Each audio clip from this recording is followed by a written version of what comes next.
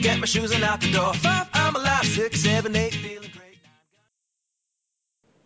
Hello, BYWG tribe. This is Dr. Noah. Here is a quick peek at our supplement, product, and book of the month for May 2020. At the end of the podcast, I'll spend a few minutes going into further detail, so we encourage you to listen to the end. The supplement of the month for May is our Deep Sleep Assist. The 10% discount code for the month of May is SLEEP10. That's all lowercase, it's case sensitive, it's SLEEP 10. Our book of the month is High Fiber Keto, a 22-day science-based plan to fix your metabolism, lose weight, and balance your hormones.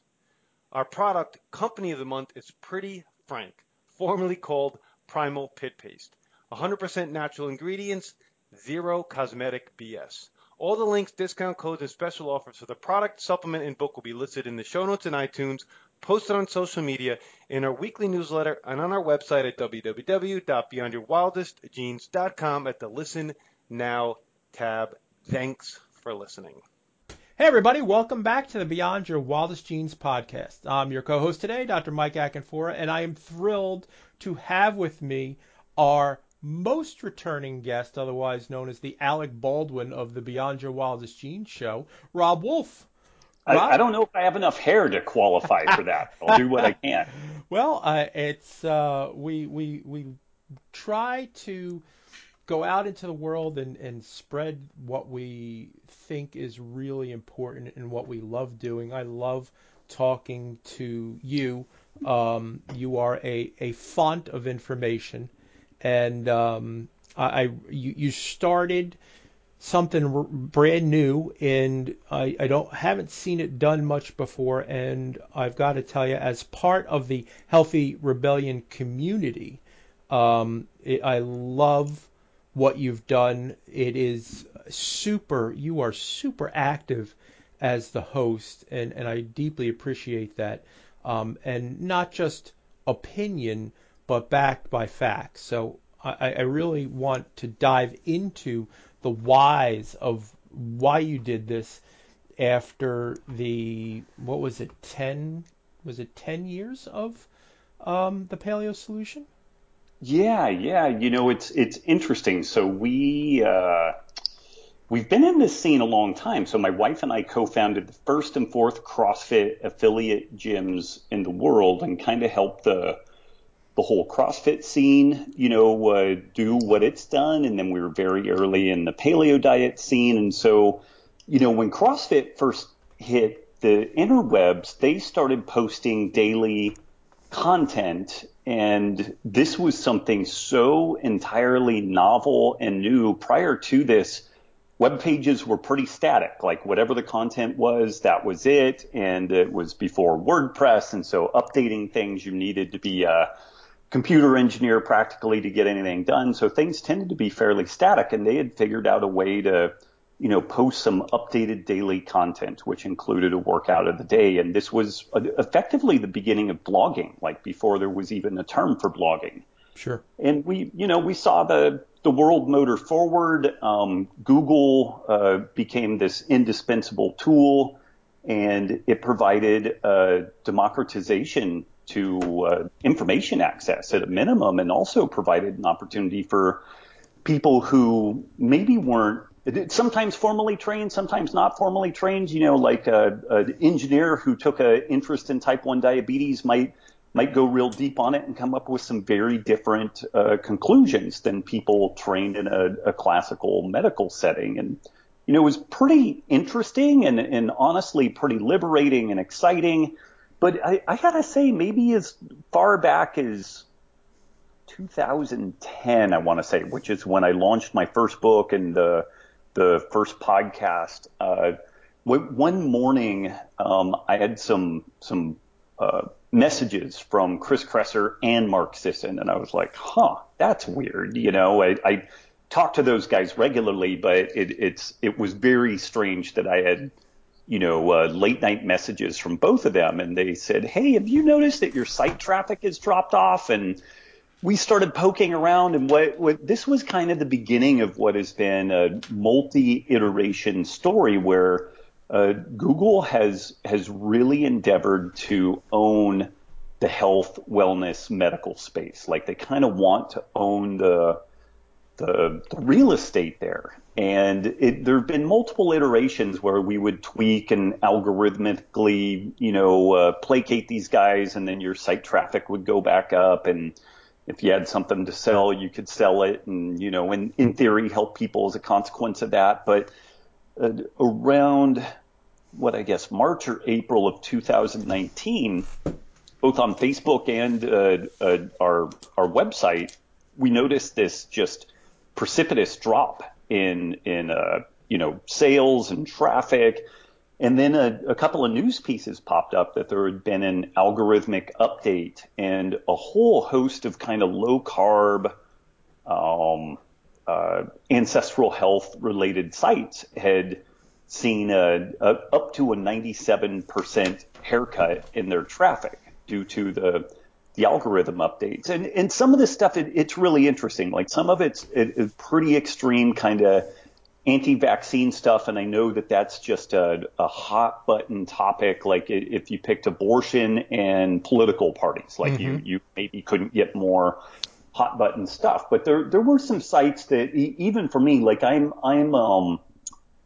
and this is going to anger people right out of the gate, but I'm vaccination cautious. Like I think that they are amazing tools. I think that they get overused in some cases, and in others, we don't fully vet out the cost benefit story very well. But I'm in this kind of middle ground where I don't see conspiracies around every corner, but at the same time, I see some real lack of transparency and honesty and stuff like that. So some concerning features. But what was interesting is there were some very extreme folks that were given this haircut. And then there was a whole nesting of other folks that, and clearly self-interest. I was, in that group. So clearly I'm going to say that it was unfair and Sure. not right and all that stuff. But, there was just kind of a basic reality that our ability on one day,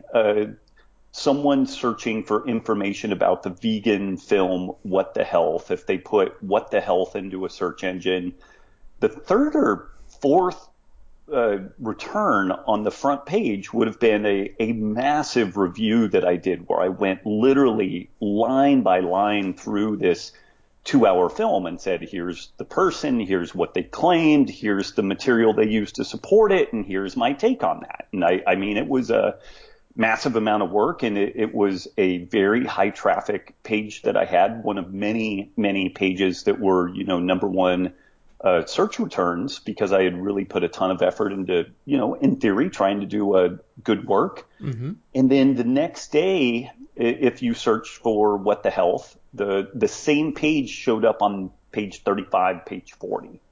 And we were given all kinds of ridiculous commentary that, you just need to do some better, website SEO optimization and stuff like that. It's kind of like, how does an algorithmic tweak take something that had been number 1 page and stick it on number 40 page? Like that seems kind of odd. But we were really faced with a decision. Do we keep motoring forward? And if so, in what medium do we do that? Because all of these information monopolies, Twitter, Facebook, YouTube, they've really established a history of censorship, for lack of a better term. And I know that people get kind of prickly around that, where they will say, they're a private business, they can do what they want. And I'm of the opinion that these entities have been kind of straddling both sides of a very clear fence. Like if you run a business and you have people, doing something that looks like your business and you're selling elements of that, there's a really clear distinction between a franchise and an affiliate.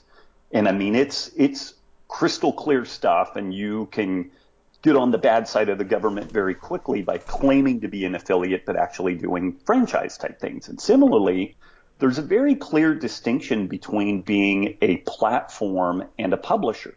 And the thing is in the recesses of history, things like the telephone company have been given a a pass with regards to litigation. If somebody uses a phone or the phone system to organize a terrorist attack, that's not necessarily the fault of the phone system because it's a service effectively. And Right. so some of this has been applied to other media outlets, but what the reality is that when you get into the game of deciding what is true and what is not true, you are a publisher. You're no longer just a platform, but Google, Facebook, Twitter, YouTube, they've done a very masterful job of kind of straddling both sides of that and using the perks and privileges of each distinction kind of to their benefit. And they are very smart people, very powerful people, but in my opinion, they've developed some remarkable hubris in that because they're smart and because they're powerful, they've assumed that they are right about everything. And they've kind of woven a socio-political kind of agenda into the mix, which includes kind of a vegan diet and a very specific take on climate change and what have you. So it was a pretty big deal. I mean, I effectively woke up one day and realized that my work was of sufficient magnitude or however you want to label it, that these information monopolies had decided to try to make it disappear from the interwebs, make it very, very difficult to find. And so Nicki and I kind of had a conversation. Is this where we hang a gone fishing sign and we do something else, or do we, double down and try to circumvent this process? And we went for the latter.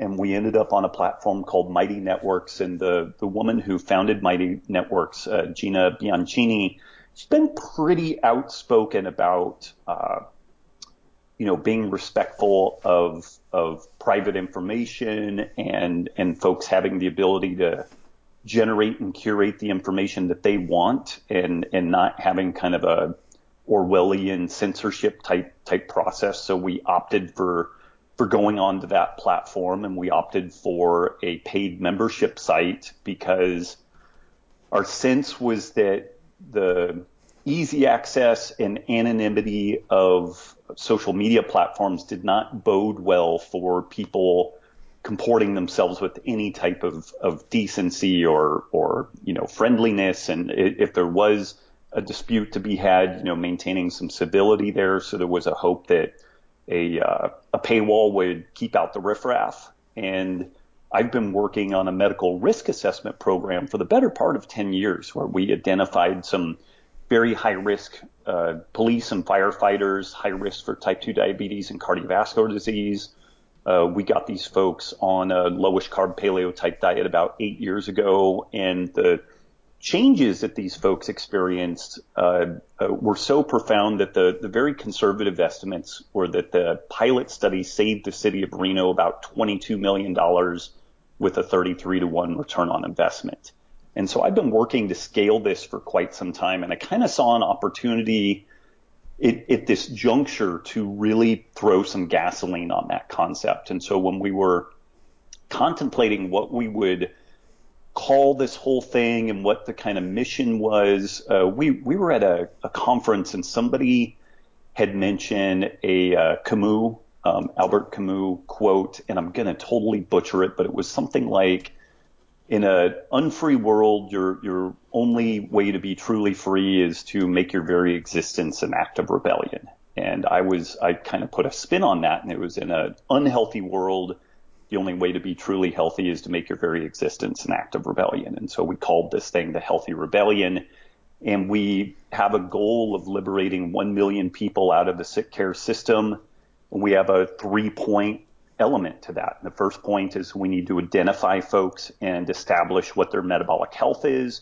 Hopefully it's good, but whether it's good or needs improvement, the second part of this story is that folks need access to well-trained functional medicine, integrative medicine practitioners and health coaches, because we don't affect diet and lifestyle change in a vacuum. We have to have support. We have to have good guidance. And then the third piece is probably the most controversial piece, but I honestly think possibly the most important piece, which is trying to get people out of the third-party payer system. And so I've been looking very closely at the creation of a Medishare. Medishares have historically been these entities that exist within religious organizations. And about 60 years ago, there were some exemptions created for religious entities to create health shares where everybody pays into a pool. They delineate what is covered and what is not covered. And by the legal definition of the law, it's not insurance, although it looks a hell of a lot like insurance to me. But that's a legal distinction there. But these things have functioned really well. And what's interesting about them is they allow for some inclusion-exclusion criteria, which allows for some aligning of incentives.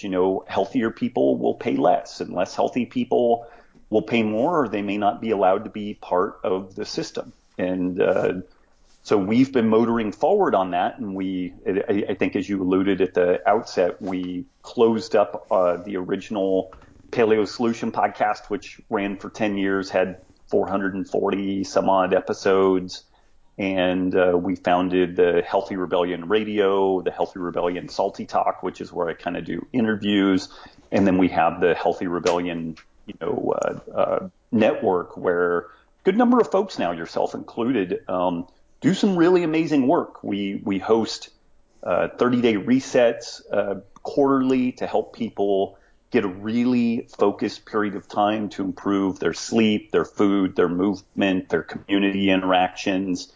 And, we did one reset pre-COVID, and we did one reset in the middle of COVID. And it was pretty striking how important that, although virtual community was, how critical it became to the folks in the Healthy Rebellion.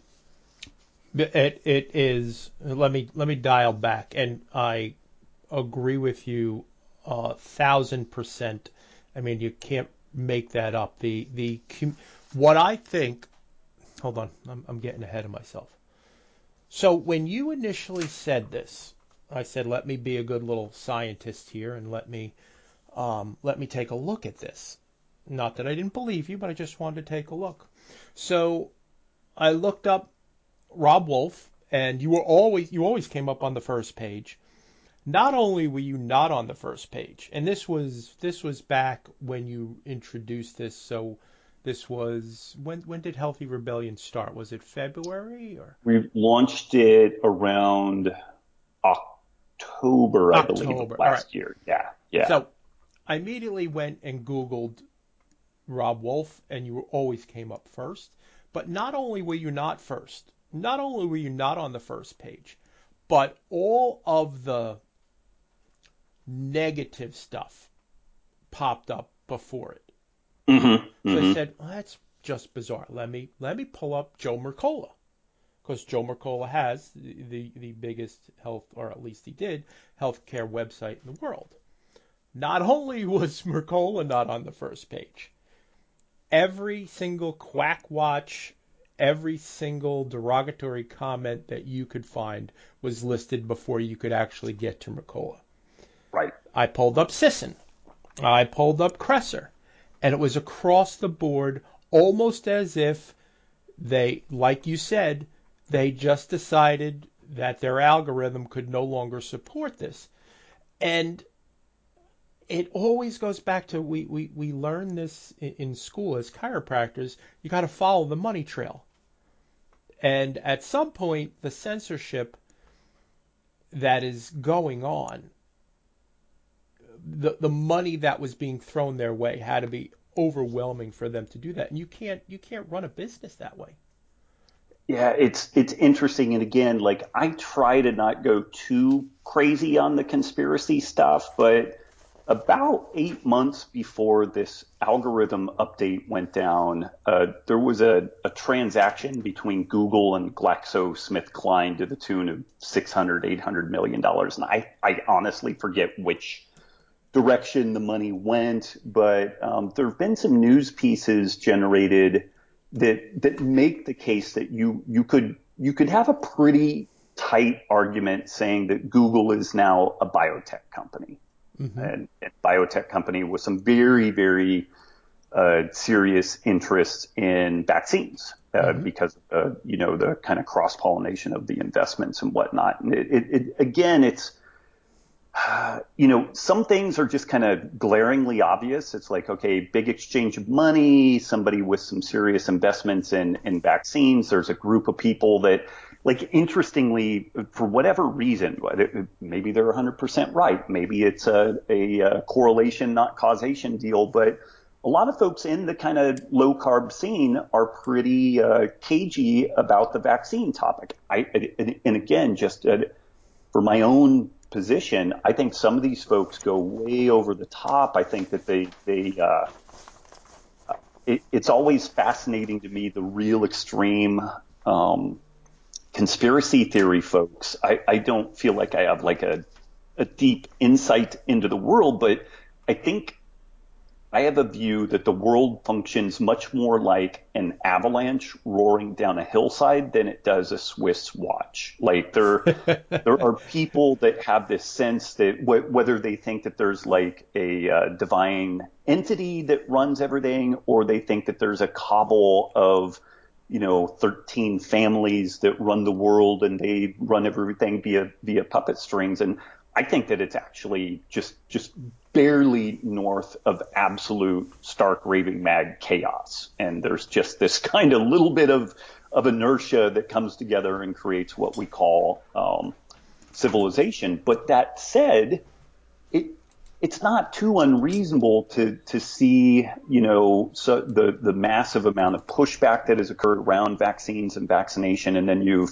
you've got two mega powerful business entities that clearly have some sort of an investment in this scene, and they've decided that they're going to curate what they believe to be the truth on this topic. And then they've got from the World Health Organization on down, there's a very specific view of climate change and what needs to be done around climate change and human health. And in all of this stuff, the kind of vaccine topic, animal husbandry, climate change, they all circle together. And again, I don't want to paint it as a conspiracy theory, but at the same time, it's a reasonably simple story. Some of these, in my mind, I again, could be totally wrong, but these folks have kind of decided that, like animal products, in their opinion, are dangerous to humans and dangerous to the environment. And so, quote, something needs to be done about that. And that something is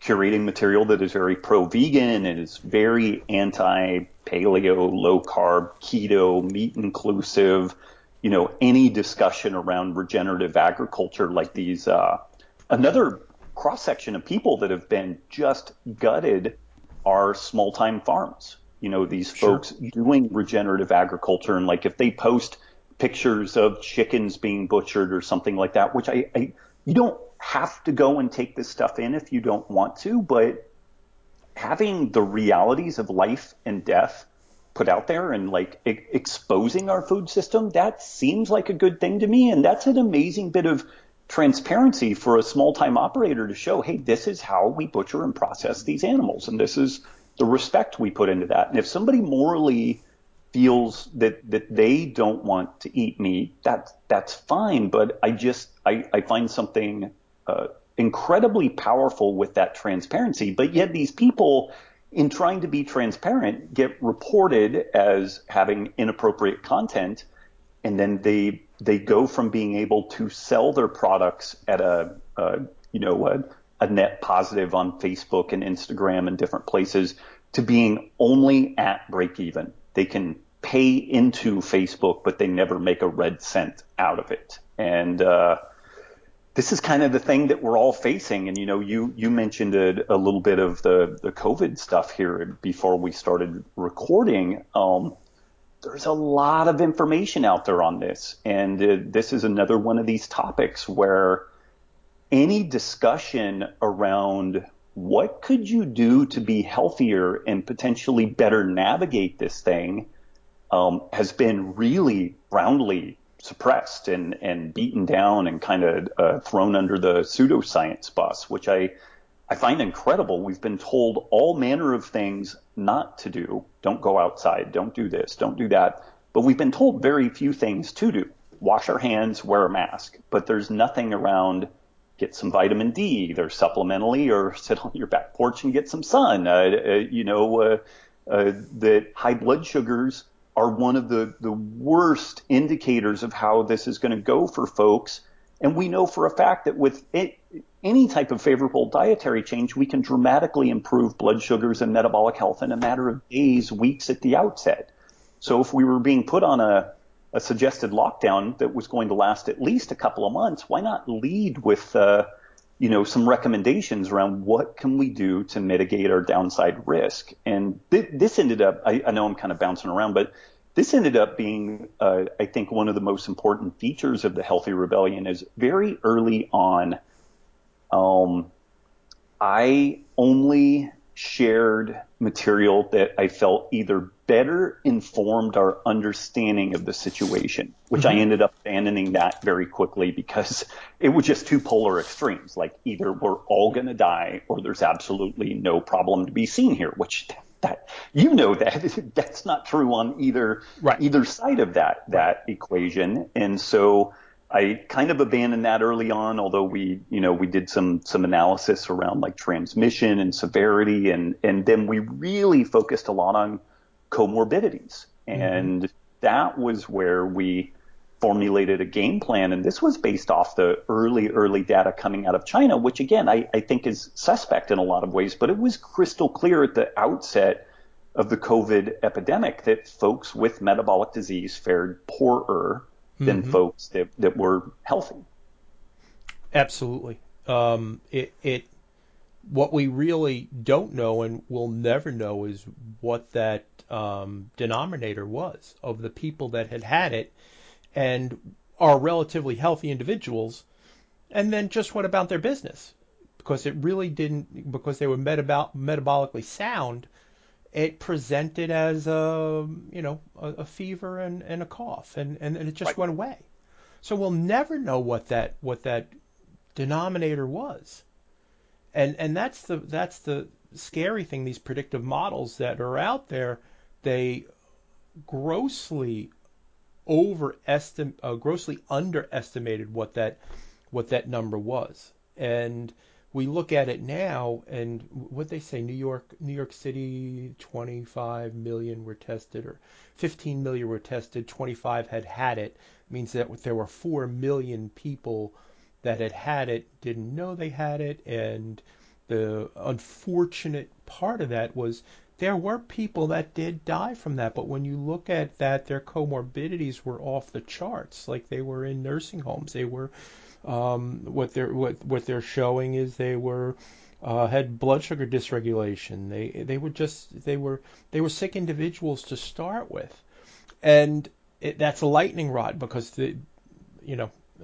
I am a conspiracy theorist. And why, like even talking to my primary, truth be told, I was in the hospital. I had bilateral pneumonia. I had COVID-19. I had 2 doses of hydrochloroquine and a Z-Pack, and in 2 days I felt better. The cost of that was minimal. I am recovering still, but I am not. That's not my first go-to. I'm a chiropractor by profession. Taking meds is not my thing. But that all being said, there's a time and a place for everything. Right. I had bilateral pneumonia. If I waited longer, God knows what the outcome would have been. Right. So there's a time and a place for that, and it worked exactly the way it was supposed to work. I felt dramatically better. I'm released from the hospital, and now I'm on the road to recovery. The recovery's slow. Even my primary doctor, who is in the system and is a really good doctor, he's a really good guy, said, this is a virus that I swear doesn't act like a virus. It's almost as if it were man-made. Like, what? Now, if you and I had had this conversation back in October, people would have said, well, Mike and Rob are out running in the fields. But now what we're seeing, on the Facebook, on YouTube, on Twitter is the censorship of anything, or the mis or disinformation of hydrochloroquine being a usable tool to help people. I don't believe that's by accident. I believe that's on purpose to create this misinformation. And I know we're down the rabbit hole, and we're going to pull out of it in a minute, but it's frightening. It is so pertinent that we're talking today about this exact thing. There's never been a better time to actually talk about it. What it reminds me of is what Margaret Mead said when you decided to create the Healthy Rebellion radio, Healthy Rebellion community. Never doubt that a small group of thoughtful, committed citizens can change the world. Indeed, it's the only thing that ever has. And I'll hang my hat on that every day. Absolutely. Now, when I first got involved in the Healthy Rebellion and I signed up, and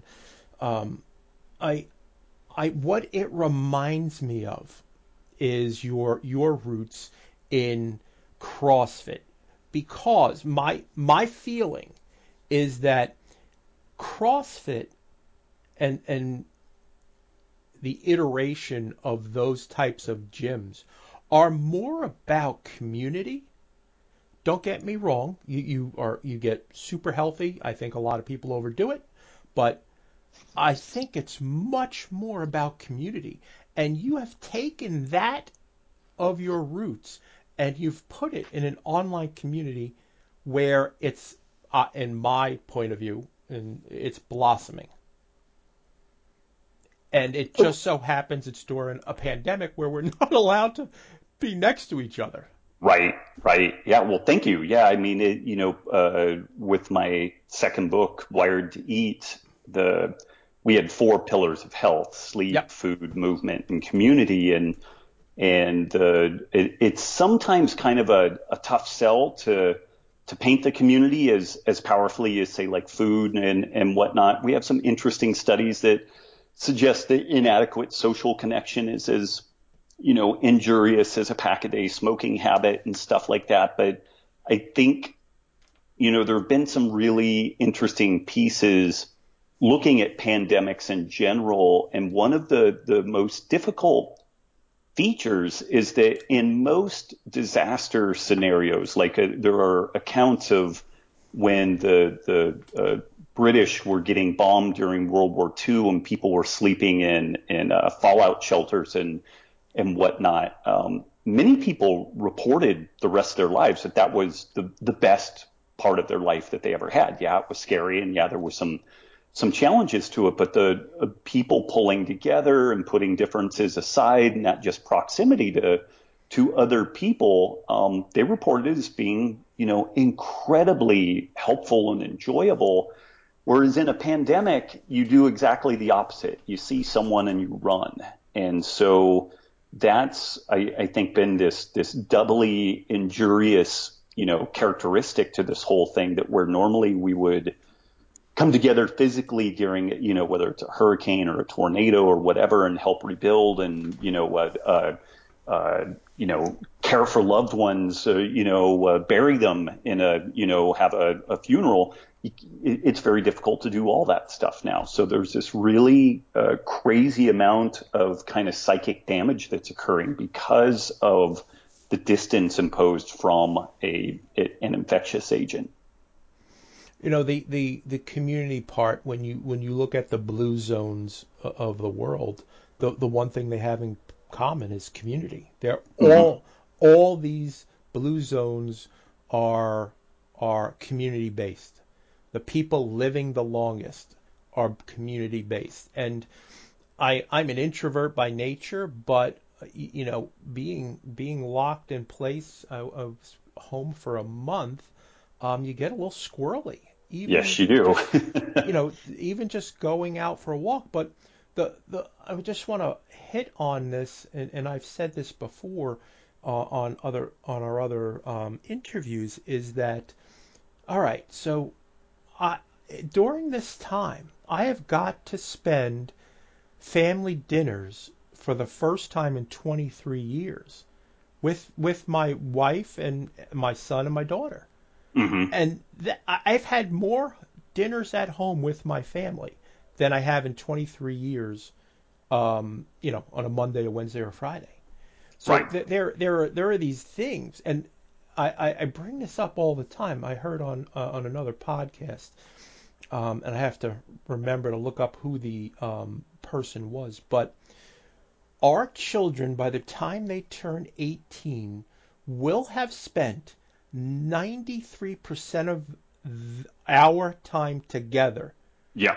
from the time they're born to the time they're 18. That means if they live another, if we happen to live another 60, 70 years, we will only spend 7% of their time with them. That is an Right. amazing number. And I try and say that because it goes back to the community. It goes back to family. And that's what you've created with the Healthy Rebellion community. You've taken it out of the brick and mortar and you've put the soul into what you're doing, because obviously it's what you believe to be true and what is necessary. Yeah, and hopefully and empirically just encouraging folks to kick the tires on it like they see benefit. Yes. So there's all kinds of theory out there, but it's like, does it actually benefit you? And so far it seems like the answer is yes. And we're really looking forward to the day. Like, we were just starting to plan some in-person activities. We were looking down the road at 2021 doing a walking tour of parts of Spain. And so we're still optimistic about that, although clearly, what's air travel going to look like, and what, do you need some sort of super invasive medical test to go in and out of countries and stuff. So we're going to see how that goes. But we are definitely looking down the road to augment this virtual community, which is good. It's helpful, but getting some nodes of connectivity in the real world, I think, are going to be critical going forward. Absolutely. So you take it from the virtual into the actual meet and greet and activities. I think it's absolutely brilliant. I really appreciate the work that you do and your thought that goes into it. I am deeply grateful for it, and Thank you. I honestly, and I've said it to you before. It's me picking up your book 10 years ago. Saved our lives, not just myself, but my wife as well. That's awesome. Where can people find you in the world today? I'm doing most of my time at the Healthy Rebellion. The URL for that is join.thehealthyrebellion.com.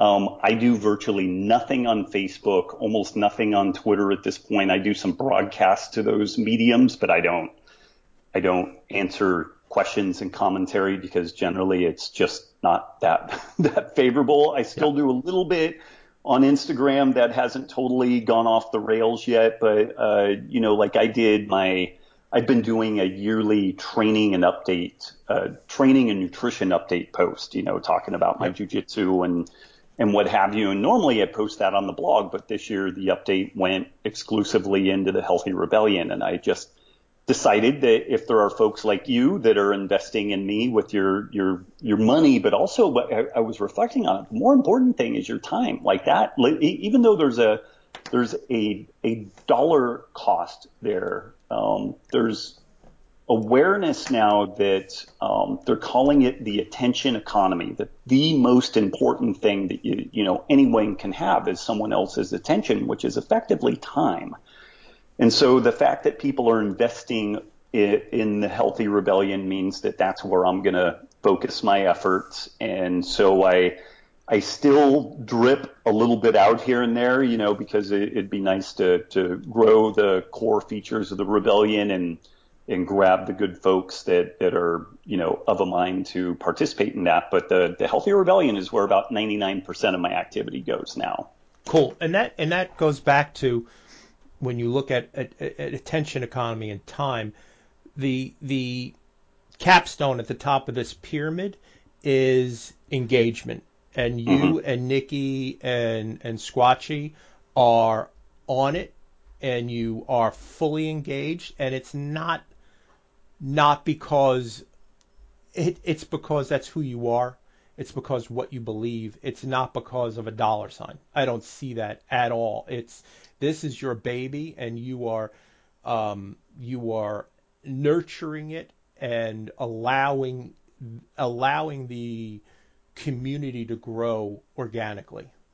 Oh, well, thank you. I mean, there definitely is a financial interest there. Like if I'm going to do it, it's gotta support me and the team. But we really do try to provide an asymmetric return on the investment there. So like we work hard to be engaged, provide good content, and just kind of foster a solid community. So yeah, thank you. You're as I told my wife, you are crushing this pandemic.